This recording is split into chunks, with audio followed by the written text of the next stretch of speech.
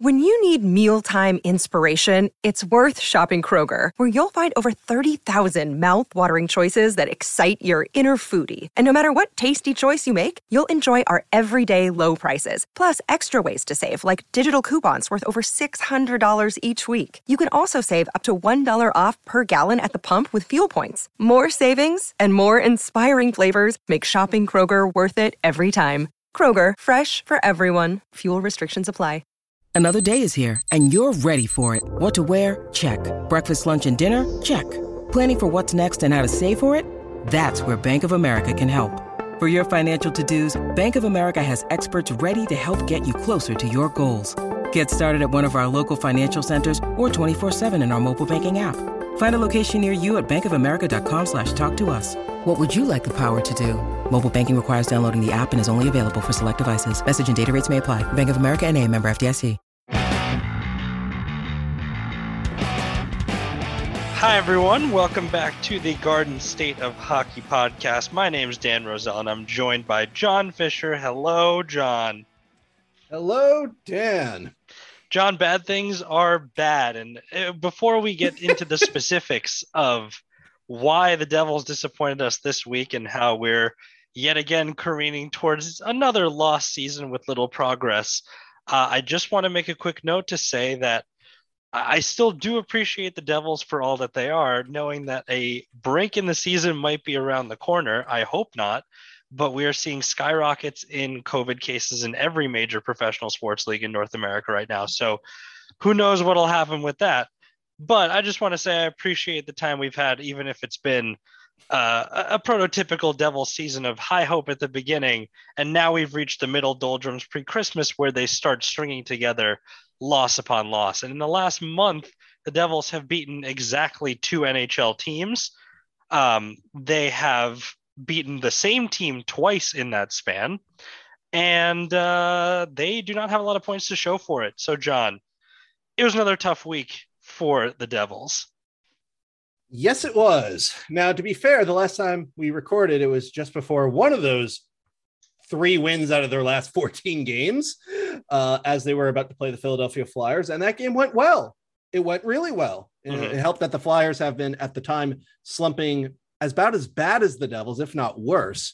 It was a performance where the Devils looked good. The Flyers looked bad. Actually, not bad, Dan. They looked sad. It was a sad performance. The sort of performance where I was surrounded at the Rock by Flyers fans, and they were beside themselves. They just were like, they looked numb to the pain, so to speak, which is a feeling we all know all too well as Devils fans. But the Devils took advantage. We got to see a rare power play goal that was intentionally scored based on their 1-3-1 formation, a rare deflection goal by Dawson Mercer. There was a goal taken off the board from Pavel Zacha because he put himself offside earlier on the shift. But the Devils got the 3-0 win. Jack Hughes set up Michael McLeod for his first goal of the season, an empty netter to seal the deal. 3-0. You're feeling okay. It comes off a shootout loss to Ottawa, which was disappointing, but hey, 3 points in your first 2 games in a 4-game week. That's not bad. And then, remember, we went into this stretch saying this is a good opportunity for the Devils to bank some points. This was an important week. An important week for them to kind of prove their mettle, as so to say, after a tough road trip against 2 pretty good teams. They had a nice stretch, and after those first 2 games, you're thinking, okay, there's still some opportunity here. And the next 2 games have robbed them of that opportunity for very similar reasons. And I think I don't know how much more I can possibly talk about this, but again, there's the power play being bad, and then there's the power play actively losing games for your team. Mm-hmm. And we got to see quite a bit of that we got to see special teams come up bad in the following 2 games after the 3-0 win over the Flyers. It did not strike against Nashville per se, except in terms of absence in that first period against Nashville, a home game against Nashville, a potential opportunity to redeem yourselves from the last time the Devils played Nashville, which was, a pretty crummy performance, to put it nicely. The Devils got 3 power plays, Dan. 3 power plays. Dan, without looking it up at NHL.com, how many shots on net do you think the Devils got in their 3 power plays in the first period. I mean, it's got to be like 1. Unfortunately, Dan, you were close, but not quite. But Price is Right rule says you're good. So 2? I guess you're 2. Oh, 2 no. shots on net in 3 power plays. 6 minutes of ice time of having an extra man on the ice. 2 shots on net. The Devils did not give up a shorthanded shot in this game, which was a positive. But yet again, you need a good start against a team that's actually playing pretty well. You wanted to redeem yourselves. It's an important week, as we just said. Going 2 shots in what was ultimately a 6-shot first period. They held Nashville to 3, so it was very much the definition of low event hockey on ESPN Plus. But yeah, it was real bad, and it garnered guys like John Buccigross, who was calling the game, basically to just keep saying, "What are you doing standing there? Shoot it!" It's what are you doing standing there? What are you doing standing there? Shoot it. But also, what are you doing standing there when you don't have the puck? There's no one move. There's nothing happening. There is no forward momentum towards the goal. Exactly. I have to almost sigh and roll my eyes when they're the precious few people that matter who continue to defend the Devils coaching staff, especially Mark Recchi, to say, "Oh, it's about execution. It's about effort." No, if guys are not moving and guys are stationary, and the lack of lane is there, and they're just forcing these seam passes across, which inevitably get picked off and cleared by the penalty kill, that's a system problem. Because what I just described is not something that just happened against Nashville. It happened against even Philadelphia, where they scored a power play goal. It happened against Ottawa the night prior. It happened in many of the games that we have talked about this season. It's a system problem, and the system failed to show up. The scoring did show up in that game in the second period. Pavel Zacha opened up the scoring, finishing a sweet play that started with Nico Hischier taking a big check. Apparently, I'm told he's not good enough, Dan, but apparently he continues to do stuff that shows that he is. Yeah, amazing. Well, but then you have to score more.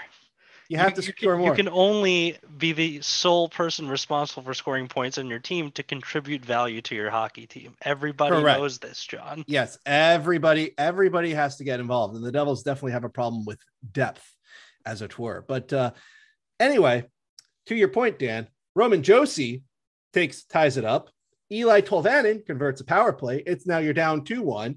And of course, what's worse than going down 2-1, Dan? Going down 3-1. The Devils at least picked up the pace shot-wise in the third period. They outshot the Predators ultimately 16-6 and boldly pulled Mackenzie Blackwood for a very long 6-on-5 session, which did yield a goal from Yegor Sharangovich. Hughes set him up, and it was a lovely looking goal. And you start thinking, okay, there's a little more than a minute left. Maybe you can get something going. But of course, the Devils fell short. And once again, the Devils basically put themselves in a position to fail, as in, because that second period, as I just described, Zacha scored. Again, not only did Nashville score twice, Dan, they also gave up 18 shots to Nashville. So guess who had the puck all the time?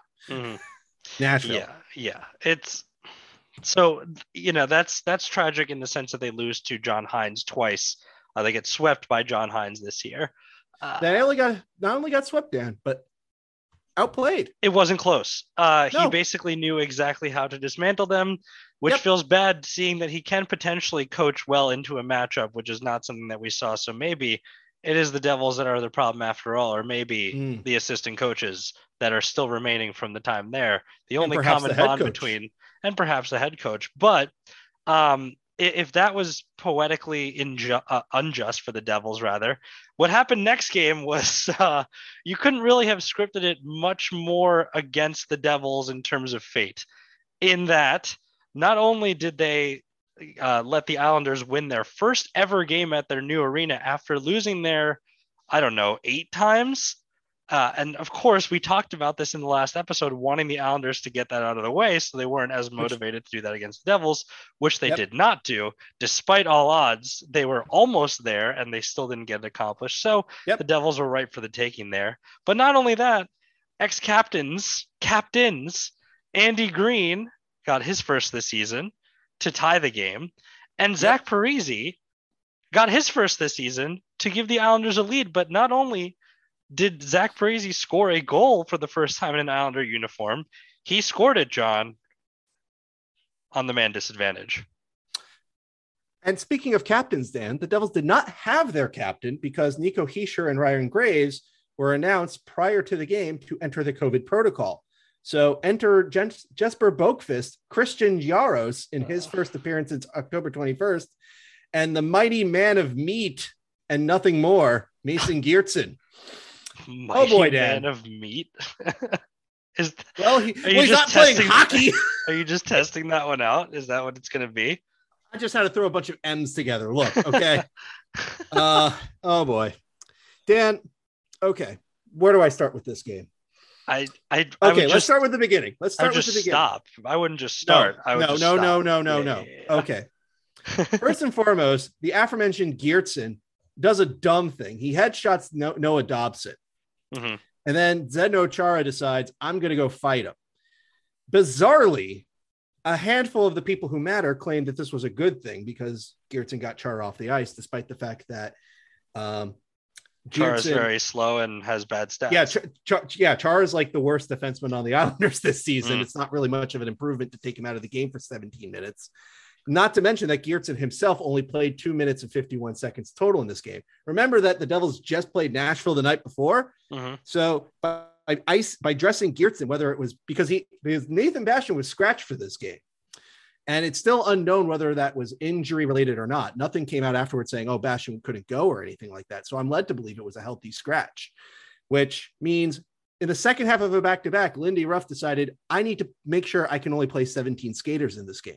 Mm-hmm. And Jaros also only played less than 9 minutes of this game. So the Devils effectively played the majority of this game with 5 defensemen anyway, or 16 skaters in the second half of a back-to-back. Yeah, good. But anyway, the Devils did well at the start, and they struck first. Jesper Bratt finished a breakaway created by Jonas Siegenthaler, 1-0. The aforementioned Dobson did stay in the game, thankfully. Unthankfully, he scored a power play goal against the Devils. Mm-hmm. But the Devils responded because the big deal, Jack Hughes, wound up the slap shot, beat Ilya Sorokin, literally less than a minute after Dobson's goal. It's 2-1 going into the second period. So logic would say the Devils are in a good position. And then we got to see a lot of bad positioning by the defense, bad positioning in the neutral zone, and some bad positioning by Akira Schmid, who made his NHL debut in this game, as the Andy Green goal he gave up was an unscreened shot from the sidewall, which is pro tip. That's never a good goal to allow. Guys who give up those goals don't stay in the NHL. Just as a sidebar. And then during the power play late in the second period, where you think, okay, Devils could break the tie here. They just lose their minds. And as you said, Parise charged ahead and beat Schmid 5-hole. So he made Schmid look like a chump, made the whole Devils power play unit look like chumps. And the UBS Arena was a rockin' at the sight of seeing the 3-2 lead and the potential hope that they could see their first win at home. And they secured that when Jean-Gabriel Pageau finished the drill from Oliver Wahlstrom to make it 4-2. The Devils tried their best to once again go long with the 6-on-5. Didn't make it happen. Sorokin was too good. The Devils were just not good enough. The Devils limp into a 4-2 loss and ultimately end the week, an important week, with just 3 points earned out of a potential 8, sitting in 6th place only because Philadelphia and the Islanders have been so bad in previous weeks that, it's going to have to take until this week before Philly can technically catch them. Yeah. And it gets worse, Dan. It gets worse. It gets worse because the COVID protocol has engulfed now the aforementioned Christian Jaros. Yep. And it started, I think, with who started with Roland Melanson, right? Yes, Roland Melanson, the Devils goalie coach, also has been put into protocol. And today it was announced that Matt Barzal has been put into protocol as well. Which means there's probably more coming. There's a lot of NHLers. I think I saw the number of like 23 in the last 36 hours, or maybe those numbers were reversed in terms of NHLers hitting the COVID protocol list. It is getting a little, I would say more than a little uncomfortable in terms of not only the fact that so many people are still catching this and it seems to be, hitting a spike again, but for the Olympics themselves, logistically, this feels like the kibosh on the NHL going there. Well, nothing has been officially decided yet. However, they're going to have to make a decision really, really soon.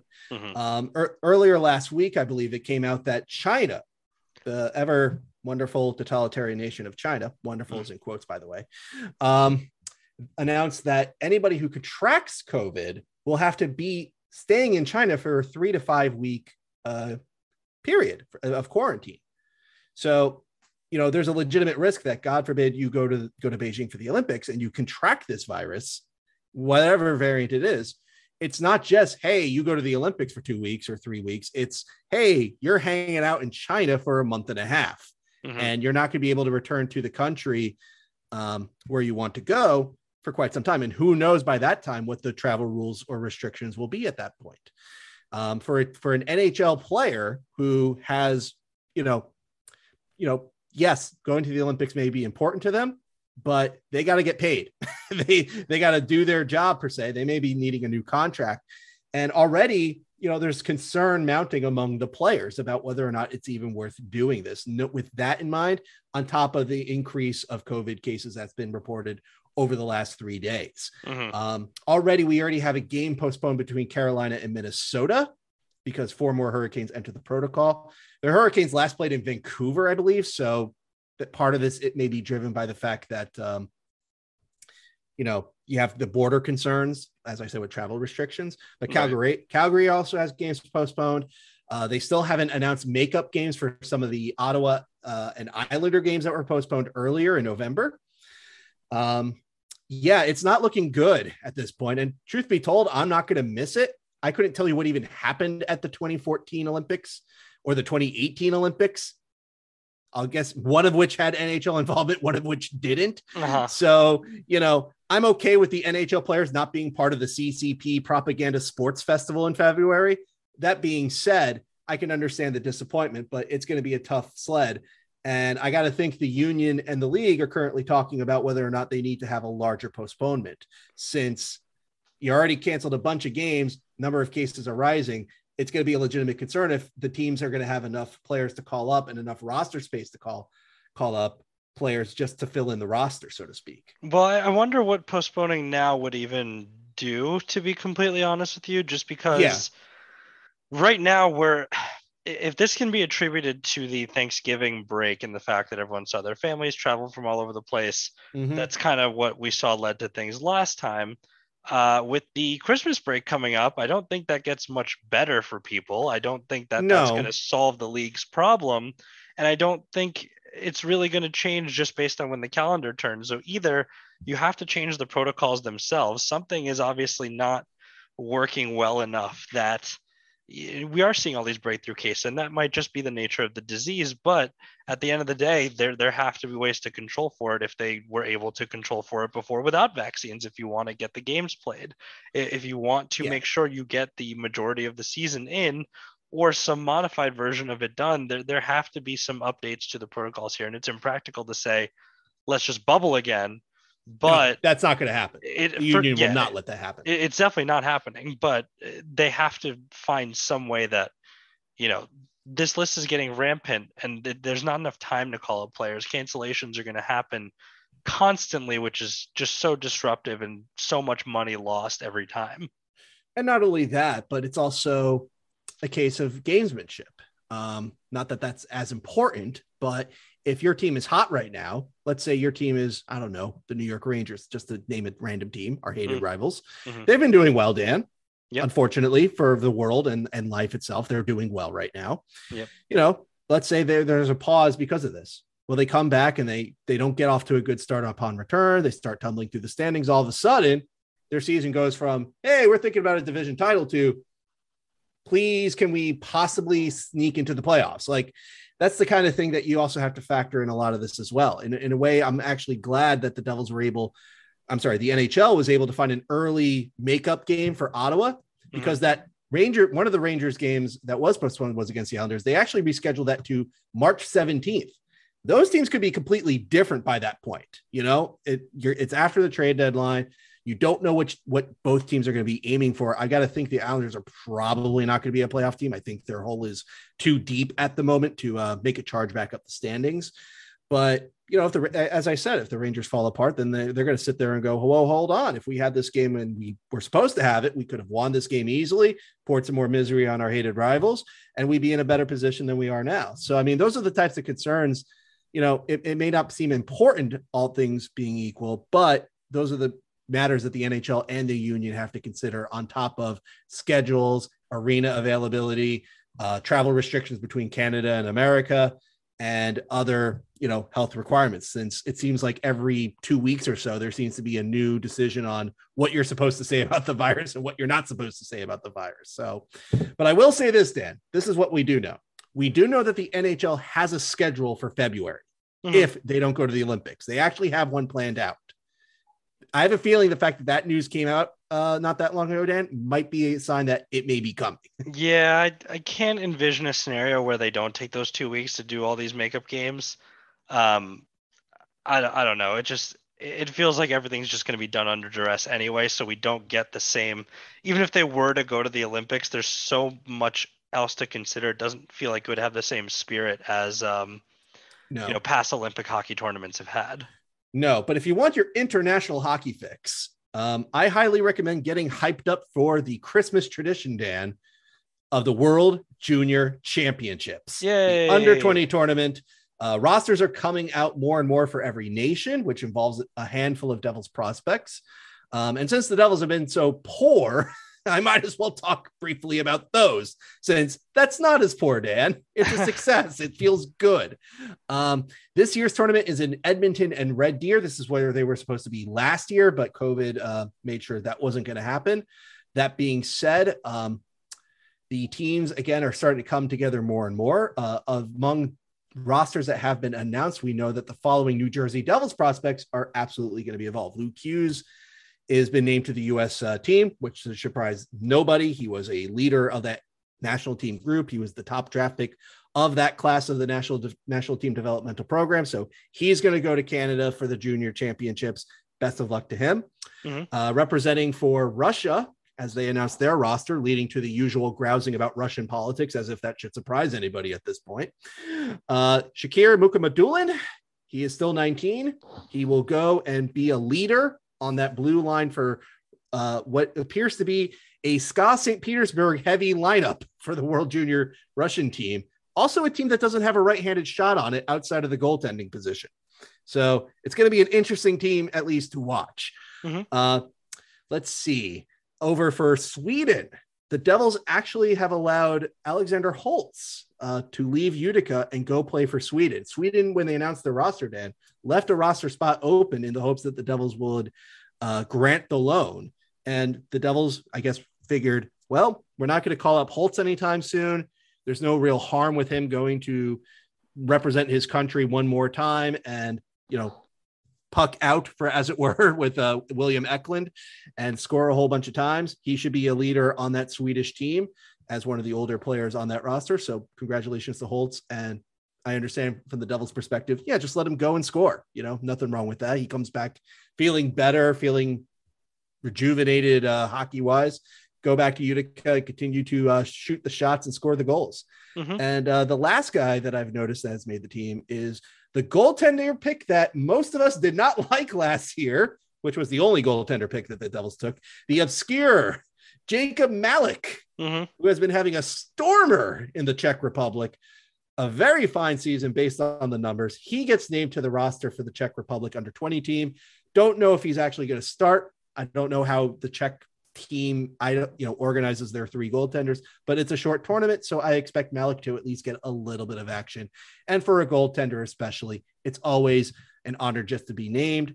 As far as I'm aware, Chase Stillman, he didn't get invited to Canada's camp, but Canada is such a stacked team, Dan, that they cut Hendrix Lapierre, a guy who we actually saw play against the Devils. So that's how it's no shame not being named to Canada's under-20 team. That team is ridiculous. So with this also, it feels like every goalie in the Devils organization who is not actively playing for New Jersey is having a great season. Yeah, I mean, Schmid has been hot in Utica. Dawes has been hot in Utica. Malik has been doing very well. I'm blanking on the other goaltender in the system. I don't know how Arizona State, Cole Brady is doing at Arizona State off the top of my head. How is he doing, Dan? I don't know, but at least those three that you already mentioned, they are having not just good years, they're having ridiculous years. Okay. Well, Cole Brady, I can tell you, is not having a ridiculous year, but Arizona State's also not having a ridiculous year. So it kind of goes hand in hand. They're like 9-9 for the season. Nevertheless, yeah, 3 out of 4 ain't bad. And again, it's good to see. Again, I wish Schmid had a better debut. Again, those 2 goals he gave up in the second period of the Islanders were not good goals, but he is young. No reason to write him off or anything like that. Yeah, he'll live and learn. And hopefully the Bernier issue is not a longer one, because just one other thing I want to bring up real quick is that there was a bit of a conversation. I don't think it was entirely that serious, but Anton Khudobin was put on waivers by the Dallas Stars. Yeah. I don't think that's in the cards at all, unless the Devils, and it seems that they do, they think this Bernier injury is pretty bad, and it seems like it's a hip issue. And again, they signed a veteran goaltender to be the 1B to Blackwood's 1A. And if Blackwood can't handle 1A, then you go to your 1B, but your 1B is also not available. So what do you do next? Where does the help come from? Well, unfortunately, or fortunately, depending on your perspective, it's going to come from Dawson Schmid. Khudobin has been really bad in recent seasons, and he's got another contract on his year. So unless Bernier, his injury is thought to be like he cannot finish his contract, like that's the level of badness we need to talk about here. I wouldn't even consider it. And the Devils did it. He actually cleared waivers today. So, I'm sure he could be made available in a trade. I'm sure Dallas would not mind dumping the man in a trade if need be. But I don't think the Devils are going to pursue that one. And even if Bernier is really bad off, they may say, look, Schmid and Dawes are doing the job in Utica. If their performances aren't worthy of extra time in the NHL, what would be worth it? That sort of thing. Because they also have a goaltender in Marek Mitens, who is just hanging out in the ECHL and has done actually a decent enough job in the ECHL. He made his AHL debut and had a very good first appearance. So credit. Yeah, goaltender named Mittens. So there you go. Right. But the other surprise, going back to the World Junior Championships, the only surprise from a Devils perspective in terms of roster was Samu Salminen not making Finland. It's a surprise because he was the captain of the under-18 team. And, that was a big reason why the Devils drafted him, because he was a standout player for the under-18 team. And usually your under-18 team is going to feed into your under-20 team. But for whatever reason, Finland has decided not to bring him over, and a bunch of other guys too. They're going fairly young with this roster with something like 8, 2022 draft eligible players, including Brad Lambert. Yes, Brad Lambert, he's finished. Just go with it. But I was more surprised to see Salminen not make it. And I don't know how much is that a sign that maybe the Finnish people, the people in the Finnish setup weren't happy that he's hanging out in the junior Finnish ranks to keep his college eligibility instead of going out and playing USHL hockey, or going to maybe disregard his college commitment and playing pro hockey in Finland. I don't know. Or maybe they just didn't think he was playing as well as these other guys that they are taking. I don't know enough Finnish to know the situation, but that's why Salminen is not going. And between the other prospects, that's the only guy I kind of expected to be there. So, yeah. So, not too many surprise. I think the problem is with the Devils also, I mean, it's not really a problem, but a lot of their prospects who, were numerous in past tournaments have all kind of graduated to the NHL at this point. So it's not a bad thing to have few prospects there, or fewer than usual, I'd say, for the Devils, or at least fewer than we've expected in the last few years. But the disappointing thing to me is that these players can all go to the World Junior Championship, and then they get to, all the talent in the world, they get to New Jersey, and then suddenly the same collapses happen year after year. So I'm just going to kind of bring this to a close of, we got to talk about the coaching. We got to get about the coaching. Something has to change. Something's got to change. We're at the point where there's no more excuses that can be made. This core has been intact for, the key players have been intact for a while. And yeah, those seasons have been weird and they've been COVID stricken and the players are still young and all this. but there is not a moment this season still, even when they were winning games, that felt like they could string together a bunch of wins in a row. There was not a moment where they're down in a game where it doesn't feel like it's completely out of reach. And even though they've come back more than a few times this season, it feels like those are almost accidents at times. And, you know, they earn it in moments, but 60-minute efforts need to be consistent against teams that aren't just the Philadelphia Flyers. And not just any Philadelphia Flyers teams, but a slumping Philadelphia Flyers team. I regret to inform everybody they won 2 games after the Devils beat them. So their slump may be over, which is not good for the Devils tonight. Mm-hmm. Nevertheless, you're absolutely right, Dan, that, you know, if we were having this conversation a month ago, we would say, well, one thing in the Devils' favor is that they will make an attempt to make a game of it. Mm-hmm. And in some of their games, even though they ultimately lost in a shootout or they lost in overtime or they came close but didn't get it in regulation, they made a spirited comeback attempt. Like you would watch that third period and go, all right, they're not saying die yet. That's good. That has not been the case over the last 2 weeks or so. And even though there have been attempts like, again, against Nashville and against the Islanders, they pulled the goalie for over 4 minutes. They didn't give up the goal. Nice. They even got one against Nashville. But at no point did you sit there and think, okay, the Devils are going to turn it on and they're going to get something out of this game. They're going to get a result. They're going to at least drag a point that they didn't earn just to get something out of this game that they badly needed. No. And some of this is a byproduct of their slump. You know, teams in a slump, you know, they just don't get the break sometimes. That's kind of why they're in a slump. But what's disturbing to me, Dan, is that as young as the Devils are, they have experienced players not only on the team, but more importantly, they have very experienced coaches. Like Lindy Ruff has been a head coach for over 1,500 games, played over nearly 700 regular season games in the NHL himself. Mark Recchi has played over 1,600 games as a player. And, you know, he was an assistant coach with Pittsburgh and in Arizona over the last 5 years before coming to Newark. Alain Nasreddine didn't play much in the NHL, but he's an AHL guy. He was an assistant coach for a very long time and has been with the Devils organization since 2015. So you got coaches at least who should be able to say, all right, I've seen this story before. I've seen these games before. I've seen these shifts before. I've seen these moments.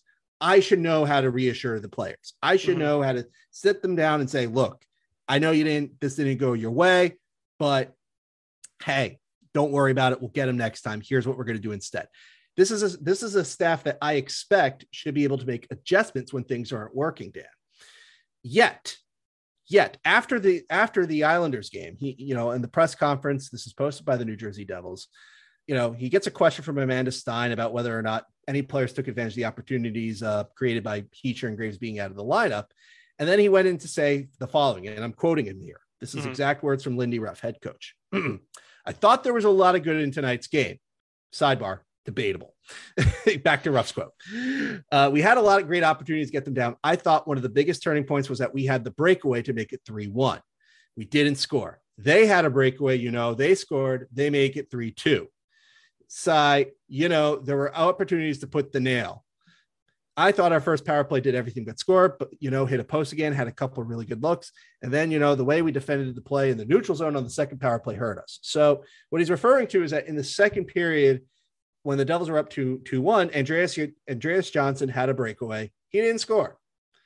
And then this breakaway he's referring to is Parisi's breakaway, which made the game 3-2. So first and foremost, Ruff completely ignored Andy Green's goal, which I think is an important turning point since it tied up the game.